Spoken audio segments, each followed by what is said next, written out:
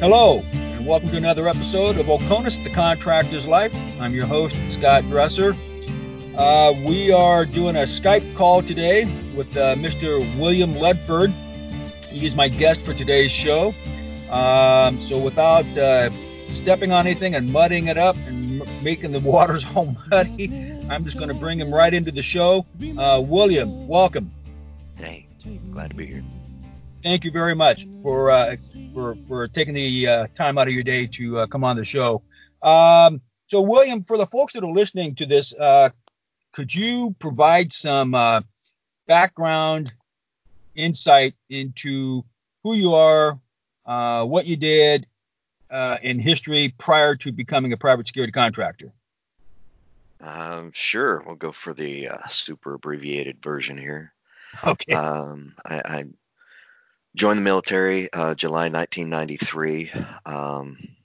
Like a lot of kids, I could never figure out what I wanted to be when I grew up, so I bounced around between MOSs. My first stint out was with the New Mexico Army National Guard. I was Air Defense Artillery. Then I went active duty, and I was a military police officer for a little while. I got out circa 1998. Did the private investigator thing for a little bit. Some private security, bounced around into some call centers, got a little bit of a tech background with America Online back when it used to be a thing.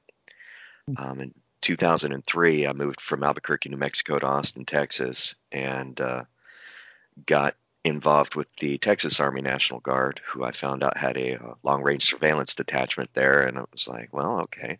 I'd been to some schools that I never really got to apply, and they brought me in, and rather than, that 1 week in a month, 2 weeks a year thing, they immediately said, welcome to the Texas Army National Guard. You're deploying. And off I went.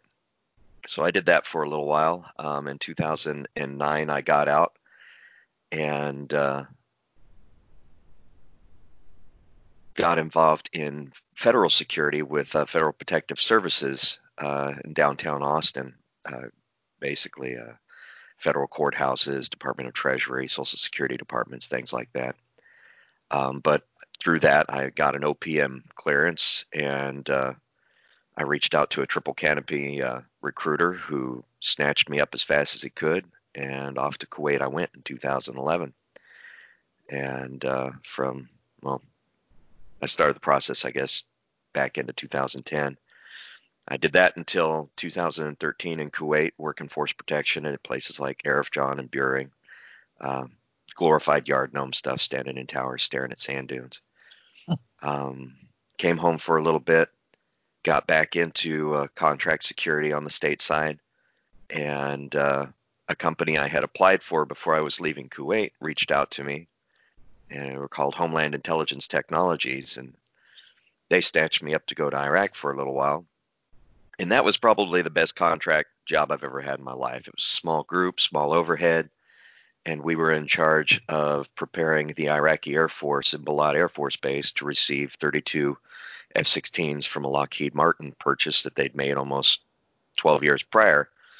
But it was all finally coming to fruition, and they needed to be ready. So we helped their security teams spin up. We helped develop training packages for them. We were their QC. We were basically everything I'd ever done in my life. I felt like I had been training to do that job specifically.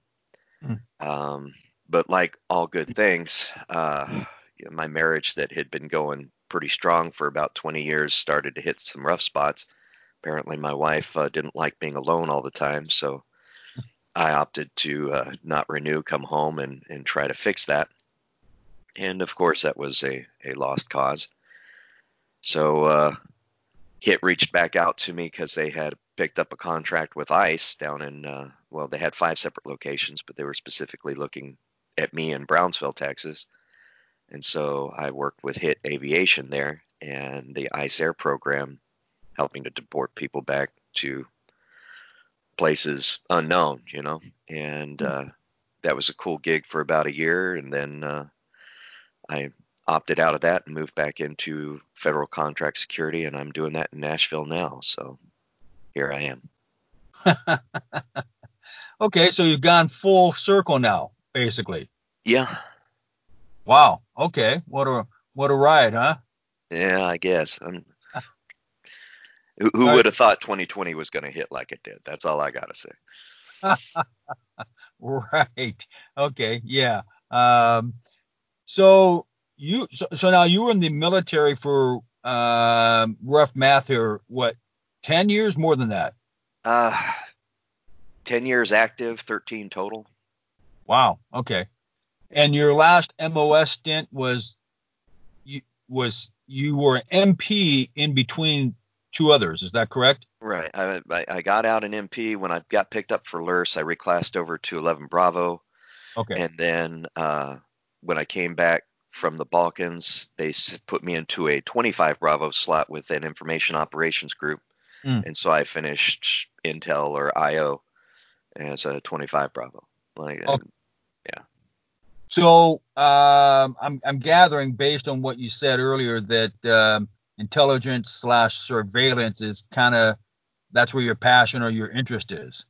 Uh, yeah, I guess. I went to school for commercial art and graphic design. Don't ask me how I wound up where I'm at. So I guess I'm a keen observer. Well, we'll leave it at that. So you have what, you have a college degree or background? Yeah, I wouldn't say college. The Art Center of Albuquerque is a lot of things. They like to call themselves a college, and they handed me a degree, but Okay. a commercial artist, I guess you could say. Huh. All right. So so you went from the military, you did some work in the States, and then you finally ended up over in the deserts working for Triple Canopy at the time. They took Yeah, over, uh, saying that all a lot of that stuff changed. It was Log Cap, then it became K-Boss, and now it's something else. So you were there at the time it was K-Boss. They called it K-Boss, correct? yeah. I was K-Boss, ITT Excelis, and then during the time I was there was when Triple Canopy merged with everybody, and they became Concelis. And that was about the time I was getting out of that because we went from being, you know, actual part of a company to just being a number and a mass. Hmm. Okay. So yeah, we won't dive too deep into that, but you had a similar experience that a lot of guys are having where um, the company you work for gets so big that what used to be fun is no more fun, Well, yeah, you just sort of disappear in the ether. And right? yeah, Okay. So, and you worked there in Kuwait for 2 years, you said? yeah, I was there from 2011 to 2013. Okay. And you worked at Arifjan and Beering. I'm surprised Beering's still there. Um, Yeah. Well, in 2011 it was. I don't know if it's still there now. huh. Um, Okay. but yeah, they were. It was all part of the de-escalation process. So everything coming back through had to. It was all Oh, coming back down the pipe. Arifjan was usually the last place, like blowing up equipment, and people came for demo. right. Okay. Yeah. Yeah. Yeah. After the surge was over and they were saying, okay, we're getting out of Iraq for sure this time. Yeah. Okay. I remember that. Okay. So, did you spend more time at Arifjan or more time at Beering? Oh, more time at Arifjan, definitely. The only And time what? I was up at Buring was either training or, an occasional escort. That'd be about it. Okay. So for the folks that are listening that don't know what Arifjan means or what it is or Beering, I mean to them these are just names they and we've said the country Kuwait. Would you mind, to the extent you want, explain to those folks what Arifjan is, what Beering is, and what the difference is between them, if there is? Well, in the time I was there, Arifjan was an initial receiving and staging point for U.S. troops that were coming into country. It would basically help acclimate them. Uh, Army Reserve was using it primarily as a foothold to rotate soldiers in so that they could get their deployment experiences or whatever. I don't know. People were using it for promotion points. It seemed like more than combat readiness. But it was also Kuwait's air defense center. It was, you had a lot of things coming in and out of Arifjan, but primarily it was the first step. People would come in, that's where they would get ready, and then they would go to Buring, where they would do their movement to fire exercises and their battle drill sixes and their convoy escort exercises, basically trying to get used to operating in inclement weather before finally pushing up to Iraq. Okay. Now, at I recollect, and is it? I'm assuming it's the same, but you can tell us. Arifjan was the biggest U.S. military base in Kuwait at one time. Is that still the case from your experience? And when I left, it absolutely was. Yeah. Everything else was just sort of a shadow. Right. Okay. A lot of traffic, a lot of people out there. I mean, it was a busy place. Lots of contractors, lots of yeah. Sooner or later, everybody coming into the desert passes through Arifjan, it seemed like. Right. Okay. So, what when you got there, there's all kinds of questions. So you landed in Kuwait, and first assignment was at Arifjan. Yes. What was that like for you? Uh, it was, I guess you could say it was compared kind to of, what compared to what you did, and eh, you land there. What? eh, Yeah. Can you recollect? a little eye-opening. I mean, you go there with certain preconceived notions, and especially when you first step into the contractor role from the military side of the house, and you learn pretty quick that there's no door kicking, there's no war fighting anymore. And the most terrifying thing is when somebody walks past you with a box and they're just taking everybody's passports, and you realize really quickly that you are a puppet without the strings. You are out on your own, and a little nerve wracking. You get used to it pretty quick though, and then once you get that first paycheck, you kind of like, oh, I get it now, and yeah. Okay. So, were you guys then? Were you? Things have changed, and maybe they've kind of swung back to the way they used to be. Who knows? But I mean, there were people that lived on the base and people who lived off the base, depending on who they were. Like contractors, for example. So at the time you were working for them. I heard all kinds of things, but were you guys living off base still at that time, or did they Yeah, bring some on? yeah, they would bus us in every morning and then bus us back at the end of the day, and they had shuttles that would go back and forth to the different locations. I was in some really crappy apartments. I can't remember the district specifically, but Sheikha Towers was where I was at, and they were just down the road from a place called Swiss Gym, which we wound up moving to in 2012. But I had a mosque approximately 350 feet outside my bedroom window, so 3:15 every morning I got to wake up to that little salute. And when you get one day off a week, it gets a little irritating. I know what you're saying. Yeah. Uh, I spent some time in Kuwait, and I don't remember the towers, but it was, anyway. And I distinctly recall what you talk about. It's kind of an eerie feeling when you wake up to that and you hear that. It's like, what? Yeah. Yeah, absolutely. So you were out on the economy, and what was the tempo while you were there? What was the tempo? Work schedules and stuff like that. Well, you're contracted 6 12-hour days, but the day typically started for us about 3:30 because you got to be on the bus by 4 a.m. Mm. You bus in, you get there about 5 o'clock. You get ready. They have a stand to or guard mount, and usually cover some sort of training brief. And you do your weapons draw and everything, and then they roll you out to the towers so that you're at the tower at 6 o'clock. Then at 1800, then they come out and they swap you out with the night guys, or vice versa. You're 18 to 06. But and then you do your weapons turn in. Typically at that point, that's when you grab your a little bit of gym time, maybe grab a bite to eat, and then you jump on the shuttle. Otherwise, you just sort of let the bus take you back at the end of your shift and try to do all that stuff out on the economy. The economy is a whole nother nightmare all by itself, though, because just being you're immediately paying 1,000 times more than the person that just walked through the door before you. Huh. So They still got you guys pegged, don't they? Oh yeah, absolutely. You go into any Wow. Bacala anywhere in Kuwait City, and they spot you coming. They smelled you coming the second you got off the bus. Uh, yeah, that's amazing. Some things never change. Well, they probably spotted you in the airport actually before you got outside. Yeah, absolutely. Just All right. All right.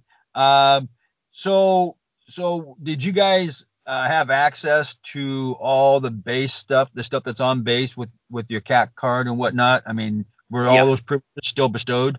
yeah. You got to use an APO as your physical address. You could use any of the storefronts that they had there, and you had access to the PX and commissary. So it all worked out pretty good. The only place where it didn't get you a free ride is you still had to pay a little bit of money if you went to Chow Hall.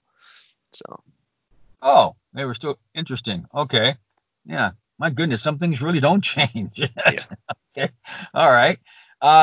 So you lived in those towers. Did they switch you out, or did you stay there in those towers the entire time? Well, like I said, I was in Sheikha Towers, and then they moved our location over to the Swiss Gym, which was a Oh, grand total of about a half mile. So in 2011, I was at Sheikha Towers. 2012, we moved over to Swiss Gym. okay. So which did you prefer? Do you remember? Uh, the cool thing about the Swiss Gym is down in the bottom there was a little expat cafe down there, and literally called the Expat Cafe, and it was run by these two Irish folks, and they were pretty amazing folks. They put together pretty good food, and they didn't gouge us. Um, Huh. so I probably have my fondest memories sitting down there drinking coffee and hanging out. Okay. Well, speaking of camaraderie and getting along with your fellow workers, because for those that haven't been there, I mean, it's like any place else. I mean, where you got a lot of people from around the country or the world. A lot of things get in the way, and sometimes you develop tight relationships, and other times it's like you don't even want to work with the guy anymore. But so what was that like? I mean, did you guys have a lot of problems or issues there with that sort of thing, or was everything pretty smooth? Um, you know, night shift, day shift. Well, I mean, as far as problems go, you're always going to have various tensions when personalities start to clash. You get enough people together in one place. But I can honestly say, with my experiences there, most of us that were there had tried long enough to get onto contract to get there that we knew that's where we wanted to be. So we weren't trying to rock any boats. We didn't walk around with a giant chip on our shoulder trying to piss each other off. Um, I can say that I developed some really good relationships there, some really good friendships. If I had an opportunity to bring in a friend in the States over to it, I was constantly trying to recruit pals in because Mm, it's nice to know the person that's standing next to you or that's got your back. right. Um, and the funny thing about Nashville and Tennessee is since I've been here, which is equivalent about 6 months, I've discovered that there's about 12 of us from Triple Canopy that are within a day's drive of me here. So it seems to be like a retirement community for Huh. former Force Pro guys. Um, but no, I would compare it to the military, not quite as much. There's nothing like hanging out with infantrymen. Infantrymen do what infantrymen do, and that's a whole nother world all by itself. But the one thing about it is when you've been in the military or you've been as a contractor and you've worked overseas, I don't know if it's eating non-GMO food or drinking water that's not chlorinated to death, but you start to think a little differently. You see things a little differently, and it's almost like waking out of a haze, and you find yourself in these really deep conversations that you just don't have stateside with your typical civilian.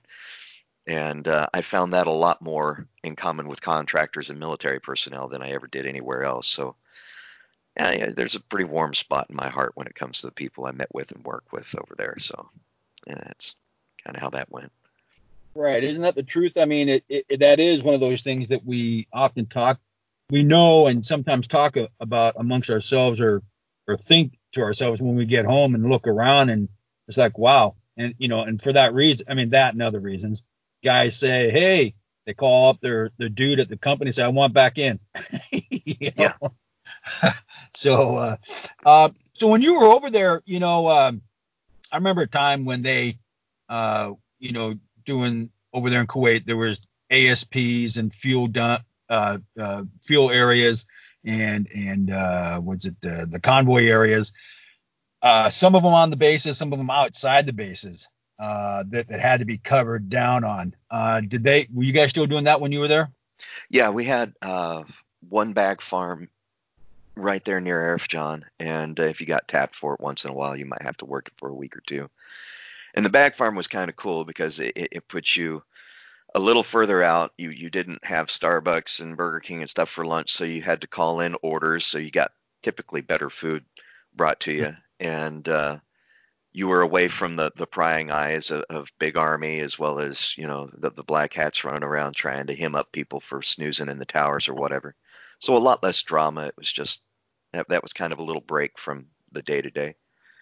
Right? Yeah, bag farm. I forgot about that term, but that's exactly what. And when you get there, it's like, oh, that's why they call it bags. Got Yeah, it. these huge Okay. bladders just pumped full of fuel. Yeah, it's like in the middle of 130-degree heat, you just Right. the whole time you're thinking, how is this safe? What's about to Right. happen? Along with some other stuff. Yeah, but yeah. Yeah, So they still have the black hats, the supervisor people. They're still doing that. yeah. You still had your super sergeants running around trying to be in charge of stuff. Yeah, when I was there, there was still triple canopy was still fairly paramilitary, and that's what they were pushing. Interesting. Okay. And was it still blousing the trousers around the boots? Uh, I I want to say yes, but I don't recall blousing my boots. You know what? No, because I had a pair of Danners there that I'd wear once in a while, and they were Okay. only about a 6 inch ankle. So yeah, no, I don't think so. Nice, because there was a time when that was the case, and if you were in the flagpole, there on Airgen, depending on where you were, you kind of had to, otherwise you risked getting too many reprimands and going home. But a lot of us, we found ways around that and volunteered constantly to go do stuff off Airgen, Yeah, in part for those reasons. But paramilitary mentality is like, really, guys, come on. Um, yeah. so, and I mentioned ASPs. So for those folks that don't know, well, first let me ask you: did they still have those things out there, ASPs, and some of the other things you guys went to? ASP. Familiarize me with the acronym. The ammunition supply points. Okay, Uh, yeah. Yeah. In fact, they were MSPs, but yeah, we still had ammo supply okay, points munition. and stuff that were out there. That's typically where most of your night shift guys wound up. Was out there. I want to say it was 17 or something like that. I can't remember the place just Right. north of Arifjan, but yeah. Yeah. Yeah. There was one way out there, and then there was another one on Arifjan. Was it still there? Um, Not on the perimeter, but it was that somehow attached to Arifjan. yeah, the one that's right next to where they used to test all the vehicles that were coming in for maintenance. I think so. Yeah, Yeah. there was one tower. Yeah, I remember sitting there watching them run it around their little dirt cars and stuff. So yeah, I want to say you still had an ammo supply point inside.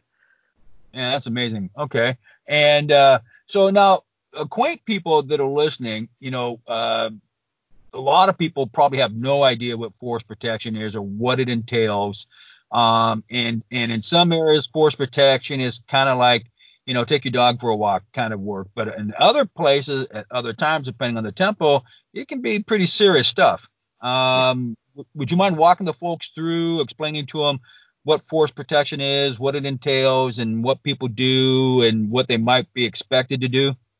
Well, from my side, well, from the outside of Arif John, you have the first point you reach where all your commercial trucks and stuff have to come in and get searched before they're even allowed access up to the gates to enter into Arif John proper. You have this area we call the lanes, and they would bring in all the trucks, and you'd have Force Pro, as well as at that point in time we had Nepalese contractors that were working with us, and those guys were awesome, little Gurkha guys.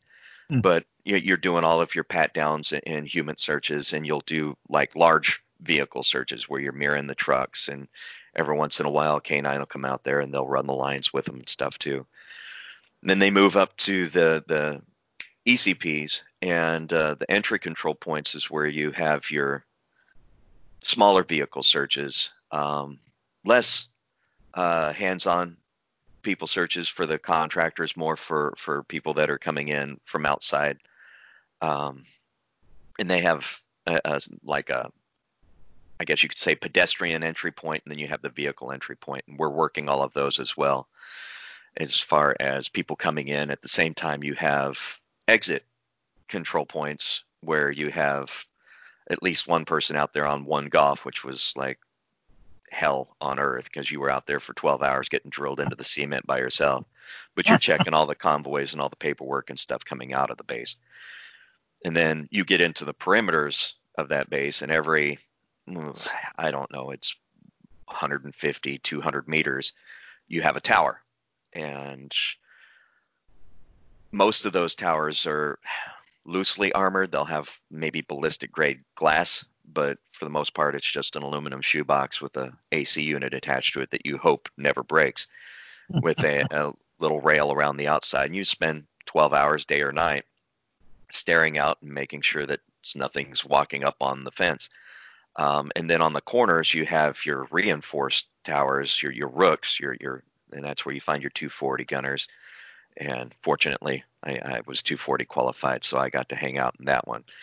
And those are way better for many reasons. One, they stay cooler. Two, the ACs always work. And three, nobody can sneak up on you. You hear them coming a mile away.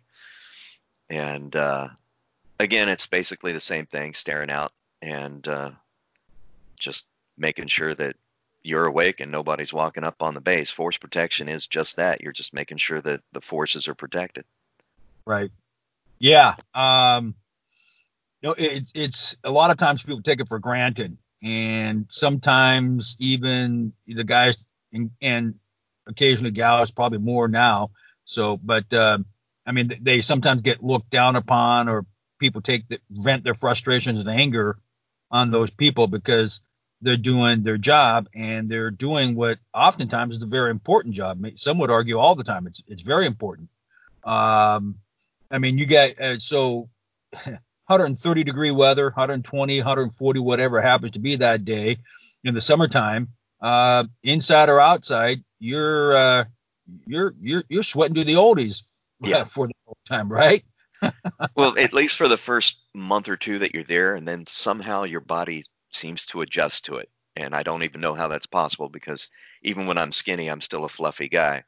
So yeah, I don't know how that is, but yeah, after about 3 months, you get to a point to where after about 115, 120 degrees, you don't even feel the temperature change anymore. It's just hot.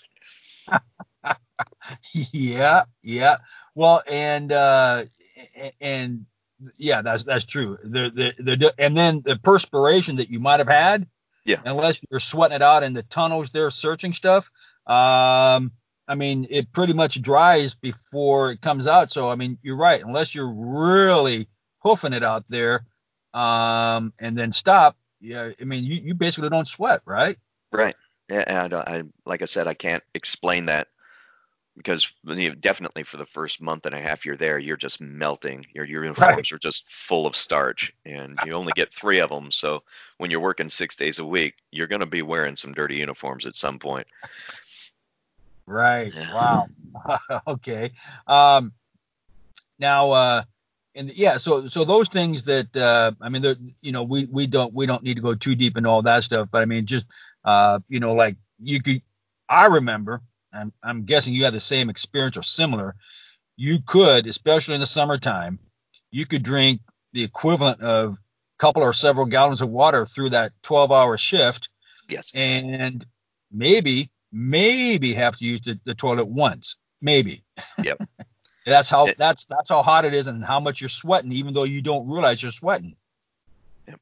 Yeah, it's absolutely right. 100%. You go through a full case of water just sitting there, and maybe use the bathroom once, and that's how you know how hydrated you are. And even then, people make fun of those little pee charts where you got the the black you're dead and the yellow you're well hydrated or whatever the heck it is. But Right. yeah, you're relatively proud of those particular shades that you can hit that say I'm doing a good job.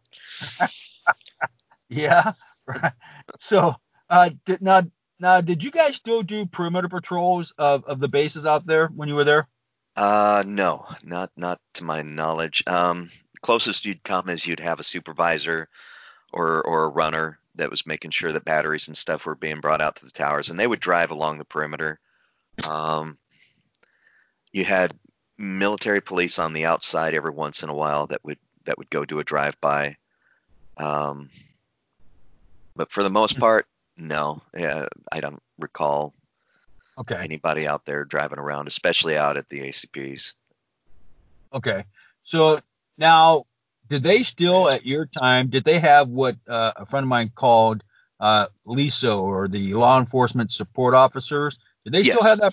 that? They still had that. Yeah, you still Okay. have your LISOs out there, and uh, most of them that get into the LISO program are former MPs or even civilian law enforcement that manage to stumble into contracting and they get picked up for it. But it's a pretty neat program over there, and it's still fairly well involved, and they work hand in hand with CID. And like I said, if there happens to be a reserve military police unit coming through or whatever. Interesting.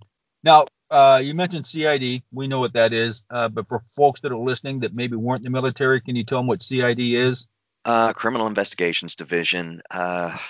Typically in Kuwait, their duties were more involved with things like uh, black market smuggling, anything coming in through the U.S. Postal Service that isn't supposed to be in the country, alcohol, drugs, stuff like that. Um, some limited interaction with drug trafficking there.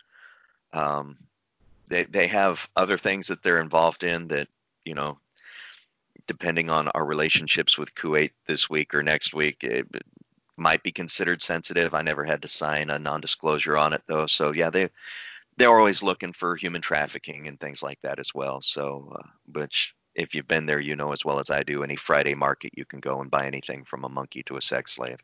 So Yeah. Well, I laugh, but I laugh sardonically. I probably should, but you're right. I mean, I've, in that region of the world, pick your country.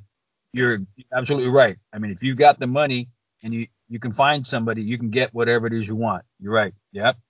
And a lot of guys got in trouble for doing those things. I don't know so much now, but I remember it was pretty ripe for a time when I was out there. But so they still have the LISO program. Now, did you get picked up for that with your MP background?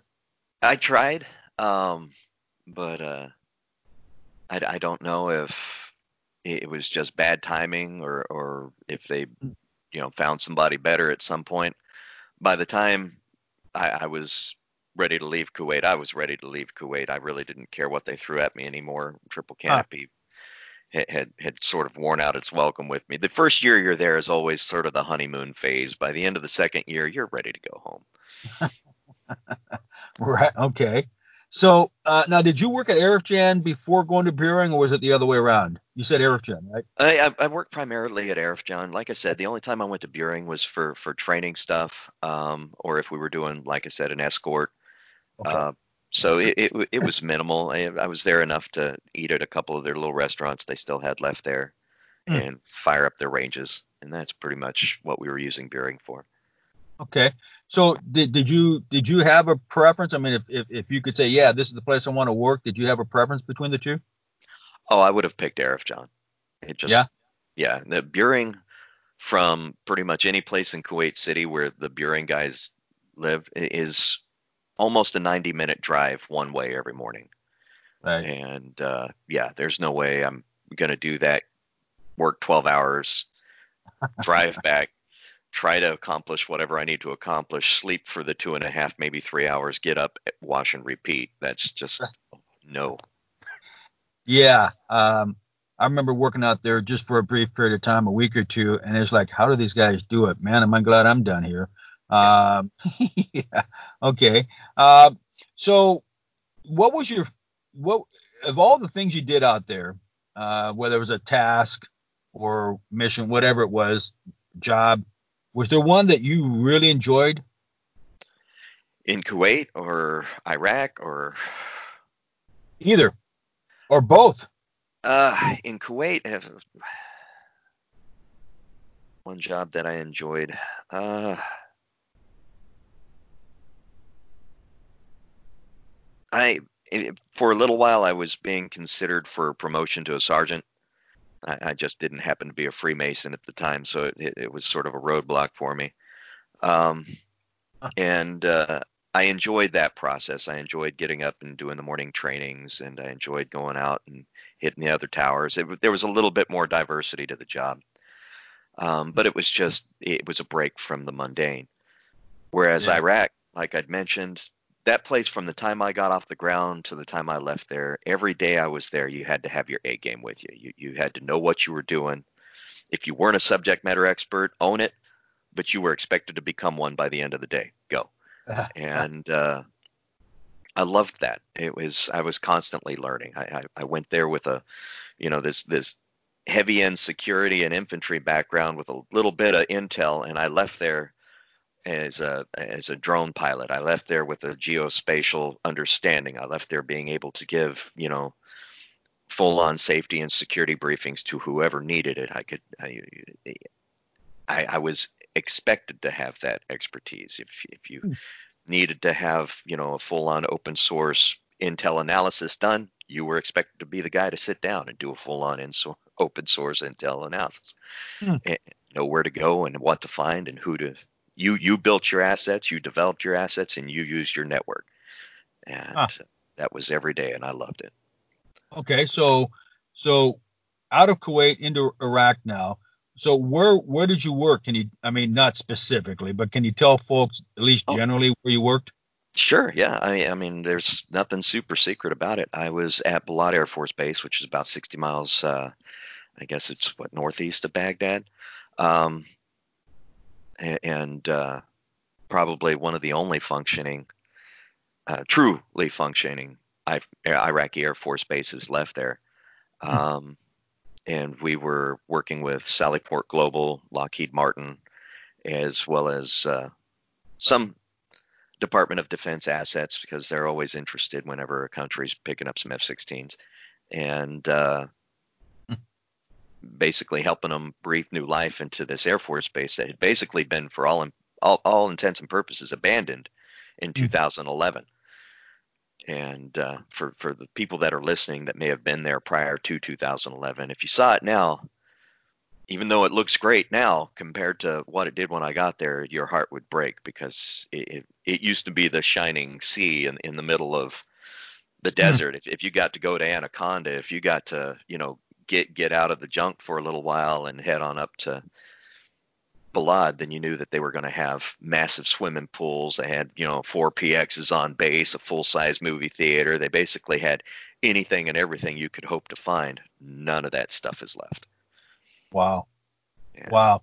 That's I haven't been there, but I remember the last time I was at VBC, and I don't remember the exact year that was. They had a very similar situation, and it was a sad thing because you remember what it used to be like, and it's like whoa. Yeah. So okay, so you're up in Balad, and that's an area I think I maybe traveled through via helicopter or something like that, but I don't think I'm pretty sure I never spent any time there, but I know a lot of guys who have. But so that's where you worked with HIT, you said? Yeah. As Homeland Intelligence Technologies. Okay, and they're a U.S. based firm, yes? Yeah. They're based out of Largo, Florida. Um, but up until this year, primarily their biggest contract was in Pakistan. They uh, had some stuff that they helped the Pakistani Air Force and U.S. Air Force develop for a program out there, similar to what they were doing in Balad. Hmm. And but yeah, the company itself is based in Largo, Florida. Okay, so what was life like for you in Balad with your time with HIT? Because you mentioned some companies that are pretty well known companies. out there, and then how that contrasts with life in Kuwait with the other company. Eh, that's the funny part is Kuwait had anything and everything you could hope to get. You had a physical address. You could go to any store. If a movie was out, chances are it was in their theaters. If not, you could always find a bootleg copy of it somewhere.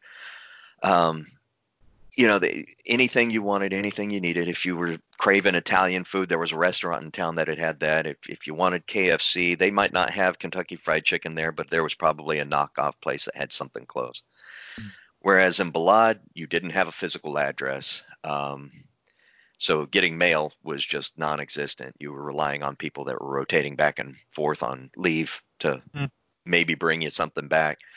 Um, we had a couple little bacalas on Balad where you could actually get some food or stuff. And of course, they'd gas the hell out of you for being a contractor, but it wasn't horrible. Hmm. But in Balad, I had better living conditions as far as my room, my space. It was mine. I worked under a much smaller team. I didn't have the worries of big army sticking their nose in on everything. Um, and you were expected to, have a lot more responsibility and treated as though you had a lot more responsibility. So you were trusted a little bit more to make right decisions on your own and go do your own thing. Um, and like I said, those relationships that was much closer to what it's like in the military as far as the people you work out with, eat with, spend your downtime with. You live with these guys all day long. There is no break and one team goes one way and one team goes the other way. You are with those people all year long. And That's a I big. I'm sorry. Go ahead. I was just saying I thoroughly enjoyed Balad much more than I did Kuwait. Yeah, I think I can tell. I mean, and I was going to say, it's interesting, maybe curious, because a lot of us have experienced something same or similar if we spend any time in Kuwait before moving on. Um, what you talked about, it's like that henpecking, micromanaging, where they just never really quite completely trust you. I mean, some guys, you can get them to say, hey, we don't need to look over this guy 24 hours a day, check in on him in the morning like everybody else, leave him alone until the end of the shift. But when you get out there, like you're talking about Iraq, Afghanistan, and some of the other places, um, you're more considered one of the guys. You're a professional, and it's big boy rules. And as long as you show up and do your job, uh, pretty much everybody's happy and leaves you alone. I mean, I'm simplifying it, but I'm guessing that's what you're saying. And was that your experience? 100%. Just quality of life was improved immensely just in being trusted to do the job I was hired to go do. Right. Now, have you ever thought about why that is? Why it's so 180 in Kuwait? Uh, Uh, my biggest guess would be that because the Army isn't directly involved with it. mm, Like I said, we fell under Sallyport Global, who were the umbrella contract over everything, and we were Sallyport's liaisons to the Iraqi Air Force. So we were mm. kind of instrumental between the umbrella company and Iraqi Air Force's conversations on what needed to be done. And in being in that position, that gatekeeper position, I guess I don't know if it was so much as we were trusted or is that they didn't have any other choice than to, just let us do our thing. As long as the DoD came in and would do their inspections and we were on target and moving in the right direction, Sallyport was happy, so they left us alone. Nice. Now, there's an old saying, and you occasionally hear it throughout the years. No matter where you go, no matter what you're doing, just assume that somebody is always watching and listening. Did you feel that way in Iraq? Uh, as far as espionage or just your typical No. nosy Yeah, Nancy's? yeah, that, cameras and people, intruding and trying to horn in. I mean, did you feel like you were being treated like an adult and a professional? Oh, yeah, absolutely. I felt like I was Okay. being treated as an Right. adult, but as far as other people monitoring us, that you're going to find that everywhere you go, and it's especially present in overseas contracting. Um, Right. Yeah, and I'm not, I mean, I guess what I'm trying to, what I was hearkening at is that, I mean, I just always assumed when I was working or traveling, it didn't matter that somebody was seeing me, somebody was listening, or at least trying to. And that's just the way I operated. So, everywhere from just making sure that you're very open about it and everybody knows about it, yeah. or try to be very, very stealthy about it. you Well, know?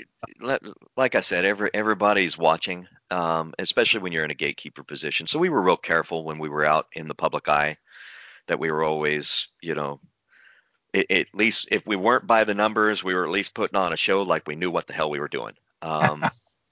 Because you're hip pocketing a lot of stuff. I mean, a lot of Sure. things we were doing were unprecedented, and you had to be able to adjust on the fly. And that was one of those things that I was able to call upon from being an infantryman. If you once you've done that, and you got a Semper Gumby your way from point A to point B, it don't matter how you get there, just get there.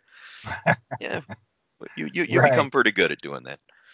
Right. And you hear the boss sometimes, whether it's in the military or contracting, telling you what you just said, basically, I don't care how you do it, just do it. Yep. You know?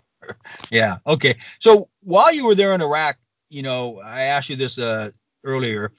So in Iraq, what one or maybe more than one thing was there about what you did or where you were that you thoroughly enjoyed? Or is there more than one?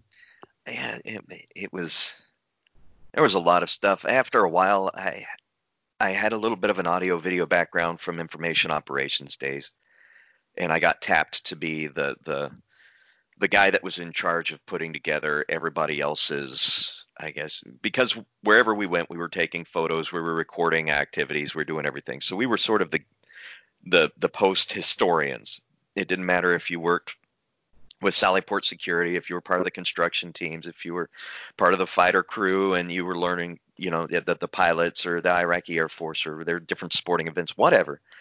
We had the pictures, we had the videos, and people would come to us to put together these little, snapshots in times for so that they could show their people this is how far we've come or whatever. And I was always being tapped as the guy to put those things together. And then every once in a while somebody's going to pass away, and I was sort of the mortuary affairs guy at that point. I was the one that would put together the little memorial videos for everybody.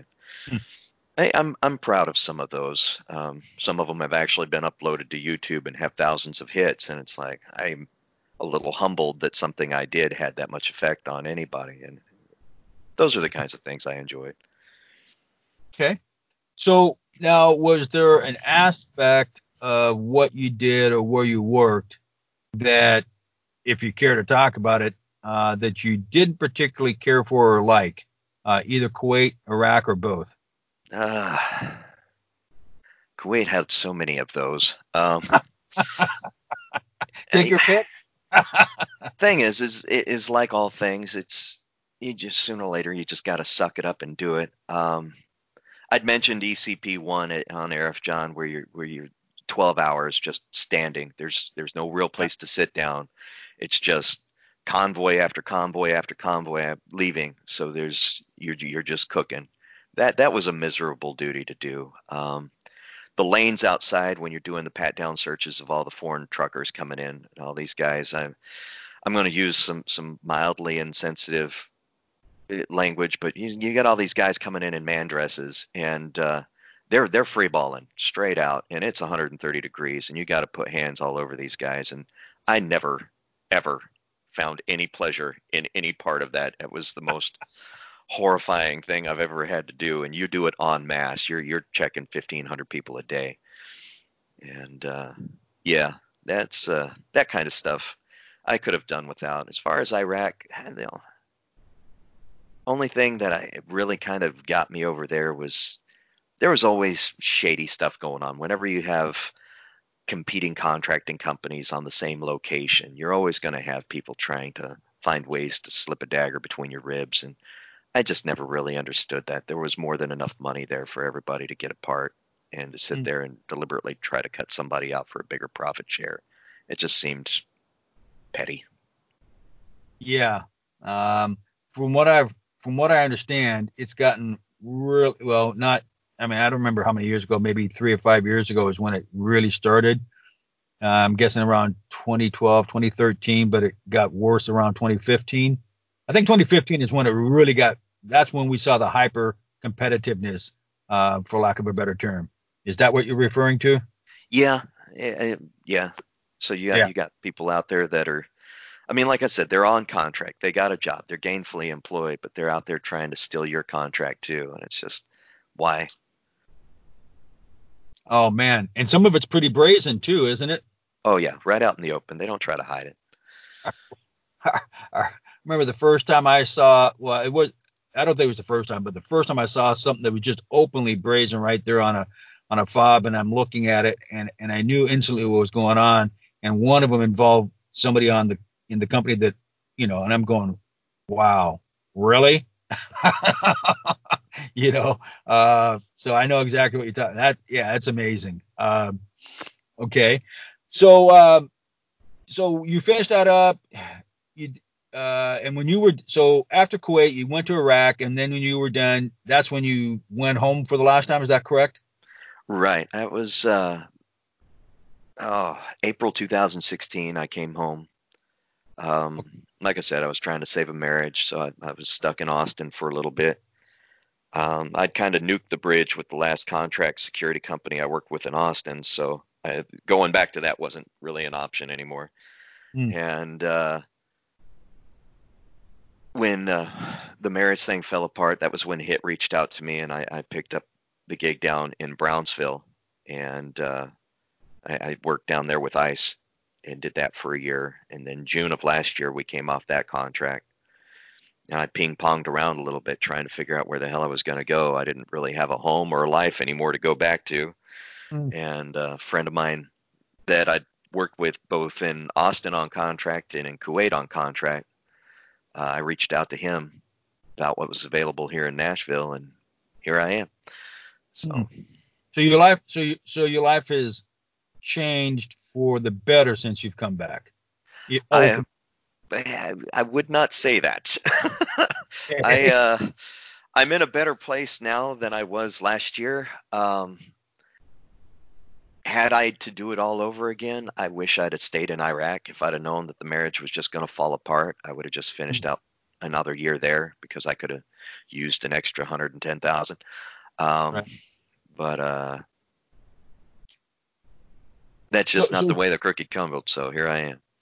right. So in hindsight, based on what you just said, uh, if you knew then what you know now, Yeah. would you have stayed there and or remained on contract either with HIT or another company? Would you still be doing it? Oh yeah, absolutely. If I could have slipped into Sallyport's good graces while I was there, I would have stayed there. Um, Okay. yeah, because Hit wound up coming off contract from Sallyport in 2017 or Mm. around, yeah, March of 2017. So Right. So do you have any would you care to proffer any advice to anybody that's considering or thinking about getting into overseas contracting? yeah, couple things. Yeah, it's not necessarily a young man's game. I worked with some former South African Defense Force guys that were in their 60s and 70s, and they were some of the best guys I've ever worked with before in my life.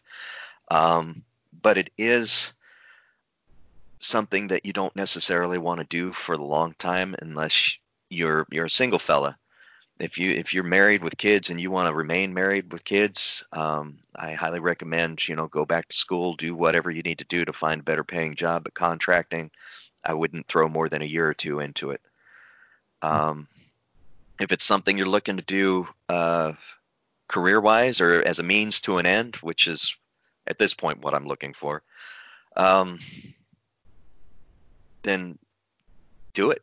Just pull the trigger. Don't make any excuses about it. If you find an opportunity, and it's still pretty much who you know, but if you can find somebody to break in, if you know the names of some companies, like for example, Kinsella just lost a rather large Force Pro contract in Afghanistan. Another security company called Reed, who I have experience with in Iraq, came in, and they've now got it. So I've been beating that guy's door down like there's no tomorrow, and you can guarantee that I'm pulling every, hey man, I've been there, I've done this for you string ever, trying to get a hold of it. But don't just blanket recruiting websites. Don't just go to the ladders. Don't just go to LinkedIn. Go to that website, go to the contact us page, find a recruiter and call them. Have them reach out to you. Once you're talking to them personally, those wheels will start spinning way faster than sitting there waiting for somebody to beat up your inbox. Okay. Good advice. Yeah. Do you think being former military and or former law enforcement is a help to somebody or an advantage to somebody, either getting a job over there and or staying there? Advantage, yes. Necessary, no. And I've worked with some great contractors that had zero military experience, that had, for whatever reason, fell into the position out of a logistics position, or hadn't done much more than worked armed guard for a federal contract. They just happened to have an OPM contract or OPM clearance and a couple years armed experience. Like I said, an advantage, yes, but not necessary. Okay. Good. So, where you're at now, what has changed? I mean, what's your life like now? What are you doing, and what's different, and what are your plans for the future? Well, like I said, right now, Nashville is the closest thing to a home I have. Working for Federal Protective Services again on another contract here. Basically, security for they do federal courthouses, Social Security Administration offices, stuff like that. But it's good money. It's not bad. This is the first job I've had in a while that pays on a weekly basis, and that has its own advantages. I am trying to get back into contracting, overseas contracting preferably. But I also just found out that through the VA, they also offer a vocational rehab program where they will pay for different technical schools. So now suddenly I'm torn. I'm pushing 50 and I'm like, ooh, would they pay for a commercial pilot's license? I could be a commercial pilot. I'd like to be a commercial pilot. So, I mean, if it all depends on the way the wind blows. I would say I'm much more optimistic now than I was 2-3 years ago. Hell, Okay. this time last year, I got to tell you, things were getting pretty damn dark because I'd lost my contract, my marriage, my everything. I'm pretty much in the middle of nowhere with nothing. And yeah, as bad as 2020's been, it's actually been a recoup year for me. So I'm doing okay. All right. Okay. No, and I'm putting this a little backward. I should have asked you this question first. You said you did a little time or work or did something on contract with ICE, correct?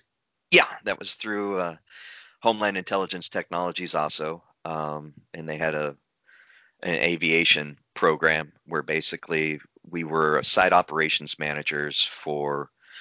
We had Miami, Alexandria, or I'm sorry, Alexandria, Louisiana, San Antonio, Brownsville, Texas, and Phoenix, Arizona. And basically what we did was we made sure that the security personnel that needed to be on the flight were on site and ready to go, that all the search procedures were being done right, that all the manifests were done right, that all the fuel loads were properly being administered to the aircraft. If pilots needed anything, the aircrafts were taken care of. If the airplanes needed anything, the air crews were taken care of. And we were basically the ones that were tracking all of that for the umbrella company that was over that particular program.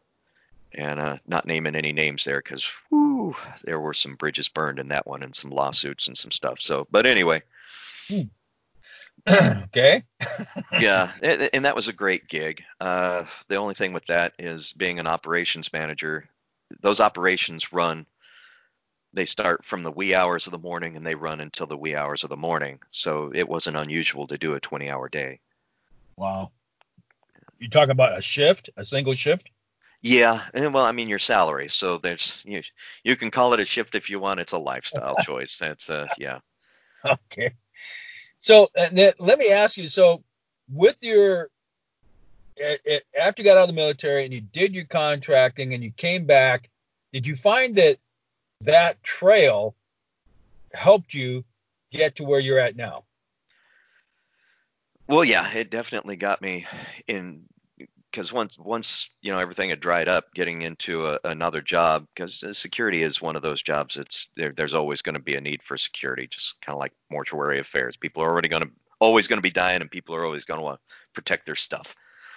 And so getting back involved, if anything, I would say it's my resume is it's mild fireside reading if you just happen to want to put down your copy of Ivanhoe for a little while, but want the same, literary challenge. Uh, so it's definitely helped get me to where I'm at, and it's opened a lot of doors. I could pretty much pick up a phone and call any contract security company in the United States, and they would more or less find a home for me right away. Hmm. Well, that's got to be a good feeling, right? Yeah. I need to find the one that's going to pay me what I want to make. Like Well, I yeah, said, but I get that. But I mean, yeah. it's kind of nice that after you pay your dues, so to speak, you've earned your stripes, whatever. You've done what you've done. It's kind of nice to know that somebody somewhere recognizes that effort, and you can get jobs that you maybe otherwise couldn't get. Absolutely.